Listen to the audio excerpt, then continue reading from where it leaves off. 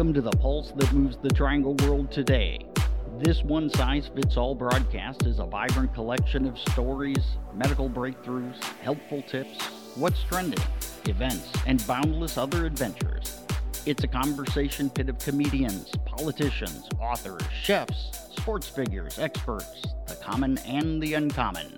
Here's the host of Triangle 411, Mary Innsbrucker. Hi, friends. So here we go again, another COVID intrusion into our lives. At least this time, it may be a good one. It is the vaccine. But what's it all about, Alfie? Must I get it to survive? How do I register to receive it? Is it safe? Although the COVID-19 vaccines were developed quickly, they were built upon years of working in developing vaccines for similar viruses. So there's that. Additionally, more than 70,000 people participated in clinical trials for 2 vaccines to see if they are safe and effective. To date, the vaccines are said to be nearly 95% effective in preventing COVID-19 with little safety concerns and temporary reactions such as swelling from the injection, tiredness, or feeling poorly for a few days. But even though the vaccine may be a positive, it is still another what you never wanted to know about COVID discourse, lecture, report, oration, and overall master's degree required education on what the heck do we do now. Here to help us digest the data and answer all your questions about the vaccine is Dr. Jason Wittes from the Wake County Government Health Clinic's Human Services. Welcome, Jason. Hi, thanks for having me. I will introduce the segments on different distribution phases farther down in the show, but for now, let's talk nitty-gritty, starting with how the vaccine works. Like, does the shot actually give us COVID? No, the vaccines that we have here, and pretty much any vaccine that would be approved, do not have risk of giving any person COVID. So the vaccine candidates that are approved here in the United States use mRNA technology. So it's a small fragment of mRNA that will replicate the spike protein, so those little spikes that you see on the outside of an image of COVID-19, and basically teaches your body to recognize that the pathogen, when it enters into your body, that it doesn't belong there, generates an immune response, and kicks out the virus, if you will. So I like to use a bouncer description. So the mRNA is introduced, your body learns what it looks like, and then when it sees another spike protein enter your body that is COVID-19, it kicks it out of your body. Bounce is a good way to put that. And, it's good to know we're not actually, because a lot of vaccines, you have to get a little bit of the actual disease. So that's great. Yep. And also, it is a pretty scary picture that they show. Right. It's so gross.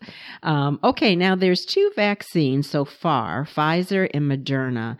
What are the pros and cons between the 2 as far as toleration, availability, number of doses? Sure.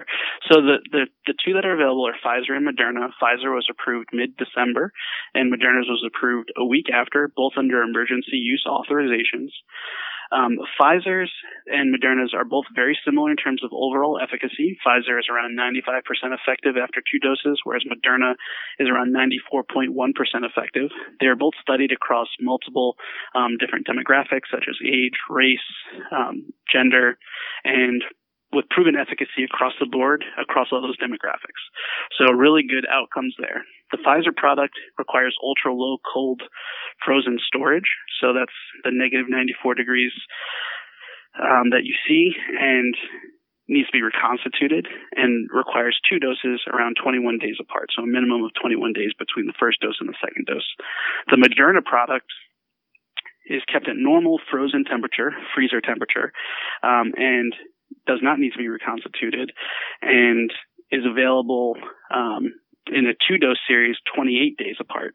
So that's another key thing to remember with the vaccine candidates is that you need both doses for it to actually reach that 95% or 94% efficacy. And for the Pfizer product, because that's what we have here at Wake County currently, it takes 35 days from the first dose. So 28 days from the first dose. So you get your first dose, you wait 21 days, then you get your second dose, and then 7 days after your second dose, you've reached that 95% efficacy. For us here in the county, and it looks like mostly across the state, we've been receiving much larger volumes of the Pfizer vaccine product. So even though there's a lot more logistical challenges to it, the Pfizer vaccine product ships in 975 doses per pizza tray is what they call it. It looks like a little pizza tray, and you can receive up to 5 trays per box, and that's all dependent on how many the state has allocated for your hospital system or local health department. Okay. So how much will the COVID-19 vaccination cost a person? So there is no cost at all to the end recipient of the vaccine.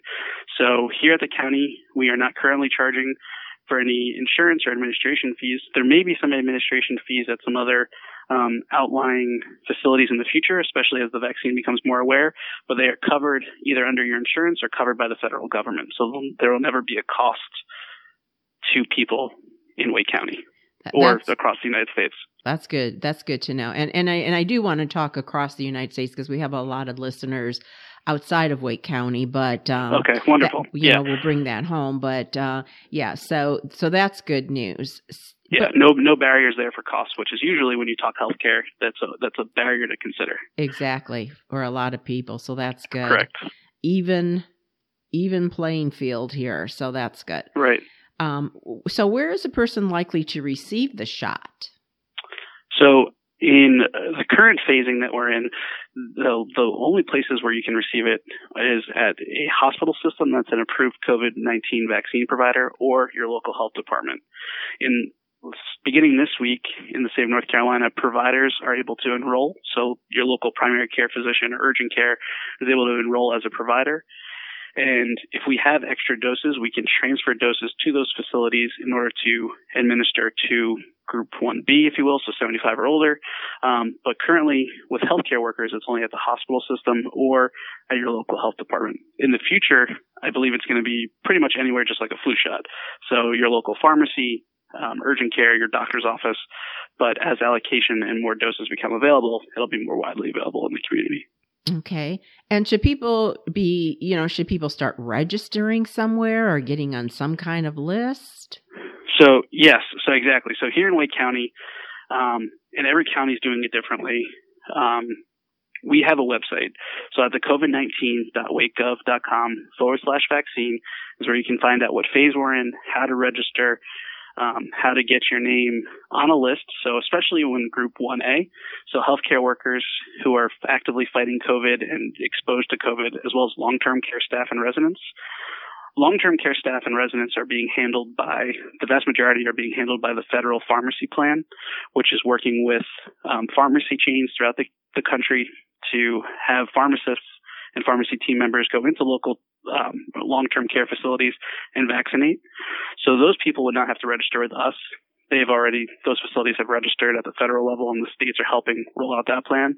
But for local healthcare workers who meet the definition of phase 1A, direct patient care with COVID-19 patients, they sent us a list. We uploaded their name to the state CVMS system, and we sent them an appointment scheduling tool for them to schedule an appointment with us. So they'll register on both sites. Eventually, that state system will also have a scheduling tool built in, so it would be one stop for everyone to go. And that's the same plan moving forward into Group 1B next week. Okay, so that's a little bit confusing as far as just for the average bear. So right. I understand the hospital and the nursing homes, that aside, I'm just saying, the average Joe out there, whether they're either in the, let's say past even the 75-year-old phase where they just want to register. I mean, is that happening yet? I thought it wasn't even happening yet. So you're referring specifically to anyone 75 or older? Is that your question? No, not 75 or older, but the next phase after that, the 65, yes. And then people with the health conditions. Yeah, you're absolutely right. We are not pre-registering anyone at this time. So the way the system works is that once we are in a current phase or group in that phase, that is when we are using all tools of media to refer people to our website or to our call center, which will be active on Tuesday, the 19th, to go online and register, schedule your appointment, complete your pre-health screening, and things like that. But in later phases, we don't have the capacity and we don't have the doses, frankly, the allocations from the state at this point to pre-register and get people on schedules for weeks or months from now. So unfortunately, it's a patience and timing effort, and having to keep an eye out with the news and with our website to alert people when we're moving into certain phases, so they can go online, attest that they are in those groups if it's a working situation or underlying health condition, self-attestation, and then scheduling their appointment that way. Okay, so that's on hold right now, and it may vary from state to state, but Correct. Eventually you're going to want to go there with a primary care physician or something and register. And then when your time comes, how are you contacted to say, okay, come on in for it? So for us, it's a push notification via email or text message or phone call, depending on your preference of how you set up your account. But I can't speak to outside, partners or primary care providers in the future. Mm-hmm. Hospital systems the same way, so through their EHR system. So UNC or WakeMed or Duke, they have their own EMR system that you normally would use to interface with the healthcare system, and that's how they're communicating with patients. Okay, so it's a pretty broad range, it sounds like, and vary from county to county and state to state. Right. So, and that's why when the state system, this is called the CVMS, the COVID Vaccine Management System, once that is updated properly, to have all these features that we're discussing, you'll be able to go online and actually self-register, and what you attest to will place you in your appropriate group and phase, and then that system will contact you when it's time for you to make your appointment and come in. Oh, okay. Now, so we talk a lot about people with chronic health conditions being at the top of the list, as they should be. What are some of the chronic conditions we're talking about, so people know if they have X versus Y, they qualify or not? Sure. So in North Carolina, that would be people in phase 2. Group 2 is when we're going to first start seeing people with underlying severe COVID risks associated with COVID that are health conditions, right? So cancer, COPD, chronic obstructive pulmonary disorder, serious heart conditions, sickle cell disease, type 2 diabetes, and that's among others, and that's regardless of their living situation, right? So those are very specific underlying health conditions that have proven to increase morbidity and mortality in patients regardless of age. So even if you're 30 and not in one of these 75 Correct. or older groups, you can get the vaccine if you have those conditions. Okay. Yes, ma'am. All right. And here's an interesting thing, because, a lot of people are just like, they just can't wait and they're rushing out to get it and try and get on lists, but others are reluctant to take the vaccination. Why do you think that is? I think anything new, especially healthcare related, is, no one wants to necessarily be first in line to get it. So I volunteered here. I had to put my money where my mouth is, if you will. And I, said, as long as the data shows that it's a safe and effective vaccine, I would be first in line to get it. The data showed that, and I was first in line to get it. Now, as a pharmacist, we have to do lots of time counseling on medications and started letting patients know what the side effects are and how to mitigate them and what to be aware of. So being as transparent as possible. I also think that, unfortunately, the vaccine process and the whole COVID response has been over-politicized, where it should not have been. It's just a medical and public health response. So I think those are all things that are working against us. And there's also been a large, anti-vax sentiment from a certain segment of the population as well. There's also been historic, racism and systemic racism that's affected certain populations and historically marginalized populations to not want to receive the vaccine because of things that were conducted years ago against certain populations, with lack of regard from a medical standpoint. So, I understand and recognize that resistance there. And we're working with local groups to make sure that we address those, and maybe it's meeting people maybe having something at the local health department or a government building might not be the best place to conduct a vaccine campaign. So is it a drive-through? Is it meeting people in their local, on-site places that they normally would gather? Is it in a park? What does that look like, and what will make people feel comfortable getting the vaccine? Is it just having our education in multiple languages? If something's only put out in English, and English is not your first language, how are you going to learn and educate yourself about the vaccine? So it's a definitely multi-pronged approach, and we're working with our comms team, and there's information coming out at every level, federal, state, local, to make sure that we get the job done. But us as the locals who are putting shots in arms, that's our job, to make sure that we educate as best as possible and let people and just be as transparent as possible. All very good points. And there's something I want to grab on that. But first, you mentioned, you felt it was safe, and the all the testing and everything that was done. But what about someone who's concerned about, because right now it seems safe, but what if like a year or two from now there's some kind of complication from the vaccine? How do you pacify that thought in some folks' mind? Sure. So most vaccines, you're going to see a reaction very quickly, right? So that's what you've seen, a lot of cases of anaphylaxis. And when I say a lot, I mean a handful of anaphylaxis throughout the world with people receiving vaccine. So having an anaphylactic reaction and having a history of anaphylactic reaction is what puts you at a higher risk of having that kind of side effect or adverse event.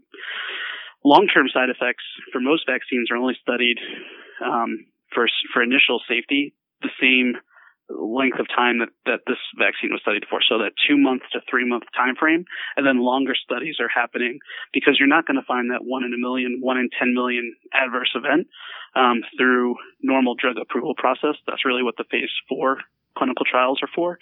And that's once the product is released to market, they're constantly doing safety surveillance to make sure, is there that needle in a haystack?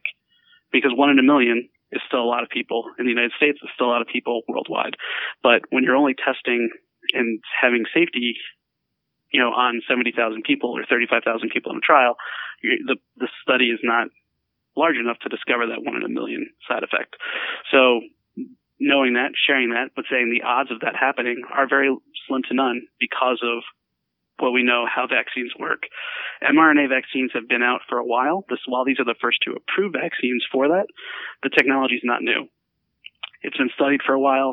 I think it's been underfunded for mRNA specifically, and I'm really happy to see that they are approved and funding is going to them, because I really think that in the future, mRNA vaccines are going to be the future of our vaccine technology, and I do predict and I hope in my lifetime that we see a universal flu vaccine, because that is what the basis of mRNA technology was being used for, to try and develop, was a universal flu vaccine. Mm-hmm. Okay, and we talk about this where some people are worried to get it or not, but there's been a lot out there lately. I just wanted to get your thoughts on it, where it may not be a choice for some different things. Like, for example, some countries are talking about not allowing you into their country unless you have proof of a vaccination.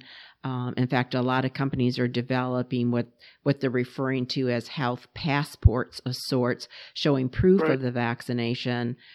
Your thoughts on that? I mean, that existed prior to COVID. So there were several countries where there were vaccine preventable diseases, and they required you to have the vaccine, most notably yellow fever. So yellow fever is a vaccine preventable disease. And before you enter certain countries, especially in the Southern Hemisphere, you need to have evidence of that in your passport. So my wife and I love to travel. I've never had a yellow fever vaccine because I've never been to a country that requires it. My wife has. So she has in her passport a yellow fever sticker or stamp. I don't know off the top of my head what it looks like, but that I think, whether it's digital or in your passport, I think a digital solution would be the easiest solution, because paper gets lost pretty quickly. I do think in the short while that's going to be something that some countries are going to require. I don't know if the United States will be one of those countries, but I do foresee that as allowing you a more free travel, if you will, if you're vaccinated. I still think that you're going to require, and locations are going to require you not only to have the vaccine, but you're also still going to have to get that COVID test within 3 days. prior to arrival. So I think it's going to be a combination of the two. And as more people get vaccinated and as herd immunity is achieved, I think some of those restrictions might lessen up. Okay, this question is for my daughter, Jessie. If you don't like needles, is there any other way to receive the COVID-19 vaccine? Not at this time. All the vaccines are via intramuscular injection that we have now. We are using a small needle, the small needle that we can.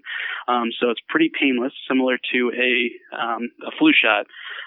But we have not seen any of the flu mist nasal vaccine candidates at this time. There are some in development that I've seen, but not close to approval. Okay. Should children get the vaccine? Children at this time, it is not recommended. The drugs are not approved for anyone under 16, but they are, I would imagine that they will be approved in the future. So that way when it's time to address children getting vaccinated, that they will be approved. Similar to how ACOG came out and announced that the vaccine is safe for pregnant and breastfeeding women.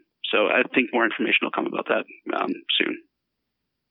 So I'm sorry, did you just say the vaccine is safe for pregnancy or those trying to conceive?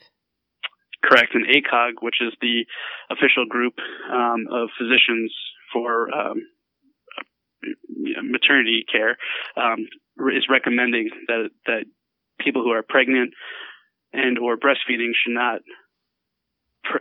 skip their opportunity to get the vaccine once available to them. So, okay, for pregnancy, breastfeeding, and what about trying to conceive? Again, there's been no indication that there's any kind of adverse event when it comes to that. So I have not seen something specifically about trying to conceive, but I would imagine that would fall in the same criteria that ACOG would approve. But I think it's another medical body that actually does that kind of approval. Yeah. If you've already had COVID-19, do you still need to be vaccinated? Yes, because we don't know the long-term antibody response in your body. It looks like it wanes after around 90 days.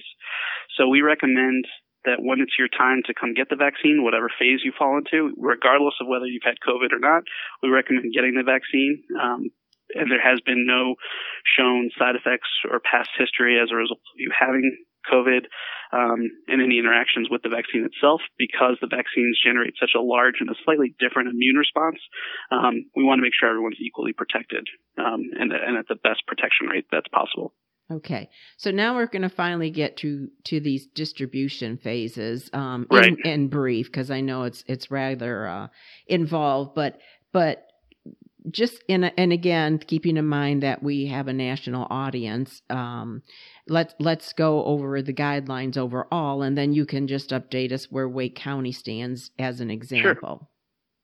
Sure. So we are following the state of North Carolina and then the ACIP CDC guidelines here in North Carolina, and very much across the board. They're all going to look very similar by each state. So in Group 1A, which is the phase that we're currently in, it's healthcare workers fighting COVID-19 and long-term care staff and residents, and that's regardless of underlying health conditions.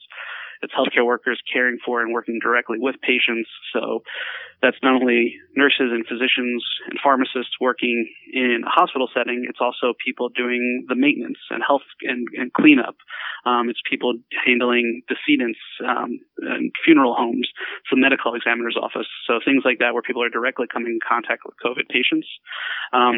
Then it's healthcare workers administering the vaccine. So myself and my staff, I'm a vaccinator. Anyone who's operating the clinics themselves needs to be vaccinated to protect themselves, because we're having people who come in who may be asymptomatic COVID positive, and then all the long-term care staff and residents. In 1B, which is what we'll be moving to here on January 19th, Group 1 in that is anyone 75 years or older, again, regardless of your health status or living situation. Group 2 is healthcare workers and frontline essential workers as defined by the ACIP and CDC who are 50 or older.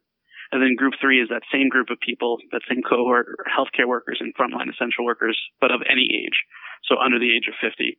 And then keeping in mind, as we move in these phases, anyone from the prior group can still get access to the vaccine in these later groups. So if you were one of those holdouts, you didn't want to get it, now all your coworkers have it, you feel comfortable getting the vaccine, you can still come and schedule an appointment and so on and so forth. In group 2, that's when we start talking about you're an adult at high risk for exposure and at increased risk of severe illness. So group 1 is anyone 65 to 74, regardless of their health status or living situation. Group 2 is the 16 to 64 with those high risk medical conditions that we discussed earlier. Group 3 is anyone who is incarcerated or living in other close group living settings, so homeless shelter, jail, prison. And then group 4 is essential workers, not yet vaccinated. So those are workers who are in transportation and logistics, water and wastewater, food service, shelter and housing, construction, finance, IT, energy, legal, public safety, public health workers. In what phase did you say that was? That was group 2. So group 1B is that ACIP recommendation is correctional officers, food and ag workers, U.S. Postal Service workers, manufacturers, public transit workers, grocery store, and then education. So that's a key thing that I left out from mentioning is that group 1B or phase 1B, group 3 is our teachers and support child care staff and child care workers. So that's where all the teachers are going to fall in line with their opportunity to get vaccinated. So coming up very shortly. Mm-hmm. Now, their students are what make up group 3. So that's college and university students, and then K through 12 students age 16 and over. I hope that we'll see a change in that approval to include all children, even under the age of 16. But right now, the vaccine is only approved. Pfizer vaccine is only approved for 16 and older. And then finally, in phase 4, it's everyone who wants a safe and effective COVID-19 vaccine. So that's when the general population, it'll open up. I also think as we move through some of these phases, especially in phase 2 or the end of 1B here in North Carolina and in other states as well, you're going to see availability of the vaccine grow. And you're going to see it at your primary care physician's office. You're going to see it at an urgent care. You're going to see it especially at your pharmacies. Pharmacies are going to be at the forefront of administering most of these vaccines to people, just like they are with the flu vaccine across the country. Okay. All right. So here's a side question. Many variants have developed since the pandemic began with not too much note until the B.1.1.7 was identified. It's more contagious. When we say more, scientists still aren't sure the exact percentages, claiming ranges from 70% to 20% more due to the virus harboring in the throat and nose, allowing it for it to be more easily expelled. It may be too soon to even talk about this, but is there any thought out there as to if the current COVID-19 vaccine will address this new variant as well? Sure. So I don't think there's anything definitive at this point. I have seen that Pfizer and Moderna are studying their emergency use authorized vaccines against this variant specifically. I know that Pfizer has partnered with the University of Texas, I forget which campus, to do this, and it looks like early data is showing that their vaccine is still safe and effective against this new variant. And that's because, and that's the beauty of an mRNA vaccine and this specific strain, is that it still attaches using the spike proteins. And regardless of the mutation to the spike protein, the vaccine is sophisticated enough for it to teach your body that even though this one mutates, it still will not allow it to get you sick. So the pathogen can still enter your body, but it still will generate that immune response. So I'm hopeful that these vaccine candidates will still be proven to be equally as effective on this new variant or any future variant. But I think in time we'll be able to tell. Mm-hmm. That's a fingers crossed situation. That's a fingers crossed. There. Yeah. Yes, ma'am. Exactly. Okay. So we're almost done, but let's go after now. Let's talk about, we've now all dutifully received our vaccine. Is it safe to go back in the water again? Meaning, will the vaccine end COVID-19? Sure. So to your previous question, until we have achieved herd immunity, we still have to do our masks, follow the 3 W's, wash our hands, wear our masks, wait, do the 6 feet plus rule. And that is because vaccine we have not tested it yet to see if it kills asymptomatic spread of the virus. So you'll be protected. You won't become infectious or infected and show symptoms. But if you're asymptomatic, to your point where it's in your nasal passage, it's in your throat, you can still, if you're not wearing your mask and you're on top of one another, you can still cough and spread it. So once we reach that herd immunity, and why that's so important is that there's enough people who have protection against the infectious pathogen, whether it's COVID or something else that's vaccine preventable, from it being spread easily and community spread like you see now. So then you'll be able to go back to the very specific contact tracing and sort of root out where you got something. So until the time that we achieve herd immunity, it's going to be very important that we follow the 3 Ws and continue our vaccine campaign. So, based on current allocations of doses, I predict that it's going to be just in line with what Dr. Fauci said. So the end of this year is when we can start seeing that maybe some of these restrictions, we can think about reducing some of these restrictions. Oh, towards the end of 2021 then. Yes. So we won't be wearing masks forever. That's the hope, correct. Yeah. Unless you choose to wear a mask, then by all means. Yeah. Now, is this like the flu shot where we'll have to get it every year, or more like a traditional vaccine where it's a one-time thing and you're good to go? Sure. So at least for these first 2 candidates, it looks like you generate such a large immune response. And that's why a lot of people are saying they have not severe, but they're having some more adverse events than the flu vaccine, is because you're generating such a large immune response. So that fatigue, this chills, especially after the second dose, it's showing that you are going to have some kind of immunity for a longer period of time. Now, to your point from earlier, that's where we haven't studied enough to show, are we going to have to use a booster? Most vaccines require a booster, whether it's 10 years, 5 years, 3 years, I don't know. And I think time will be able to tell us that. But the good thing and the promise from this is that it does not look like it's going to be an annual vaccination because of how effective these 2 first candidates are. And it might change. So if it's mid-year and you get a vaccine candidate that's different from one of these, you might be on a different booster schedule than mine. So if I get Pfizer and they prove that Pfizer is, you have to get it every 10 years, you might need, and your Moderna's every 8 years, you might be on a different schedule than the other person. Mm-hmm. So time will tell there. So, but the good news is if you get it, you're guaranteed you won't get COVID, although you might still spread it, etc. Correct. Exactly. Okay. All righty. And so to close, if someone, after all this and other news reports, etc., if someone still can't decide if they should take the vaccine, what would you say to them? So this has happened quite frequently at work. So I ask, what are your hesitations? Why don't you want to receive the vaccine? So whatever that reason might be, we could talk. A lot of it is side effects. So, okay, I'm afraid I don't want my arm to hurt. I have to work the next day. Okay, once you've received the vaccine, make sure you move it around, exercise your arm a little bit. Okay, it still hurts. Why don't you take 2 Tylenol? Let's go on that regimen every 4 to 6 hours and see how you feel. So a lot of this is side effect mitigation and just explaining how the vaccine works and what are the possible side effects. The other flip side is, what is the risk? When I say this at work, what is the risk to you of receiving the vaccine versus getting COVID? So when you actually have someone answer that question and knowing that there is a real risk of morbidity and mortality, so death or severe, going into the ICU and going on a ventilator versus having a dead arm and possibly feeling, having a dead arm feeling or feeling out of it for a day, what would you rather do if you had to choose? And most of the time they choose the vaccine. And I've only had one person who's still a holdout here who still wants to wait and see. But when you give people those options and you actually talk through with them, what are the options? And, with this, you sort of know what to expect. It's transparent. With actually contracting COVID, you don't know what you're going to get. You could be asymptomatic. You could be fine. But you also could end up in the hospital and you could end up dying from it. And that's important to make sure that we're limiting that outcome. Mm-hmm. Well, that's certainly food for thought to help folks with the decision. If people want more information, where should they go?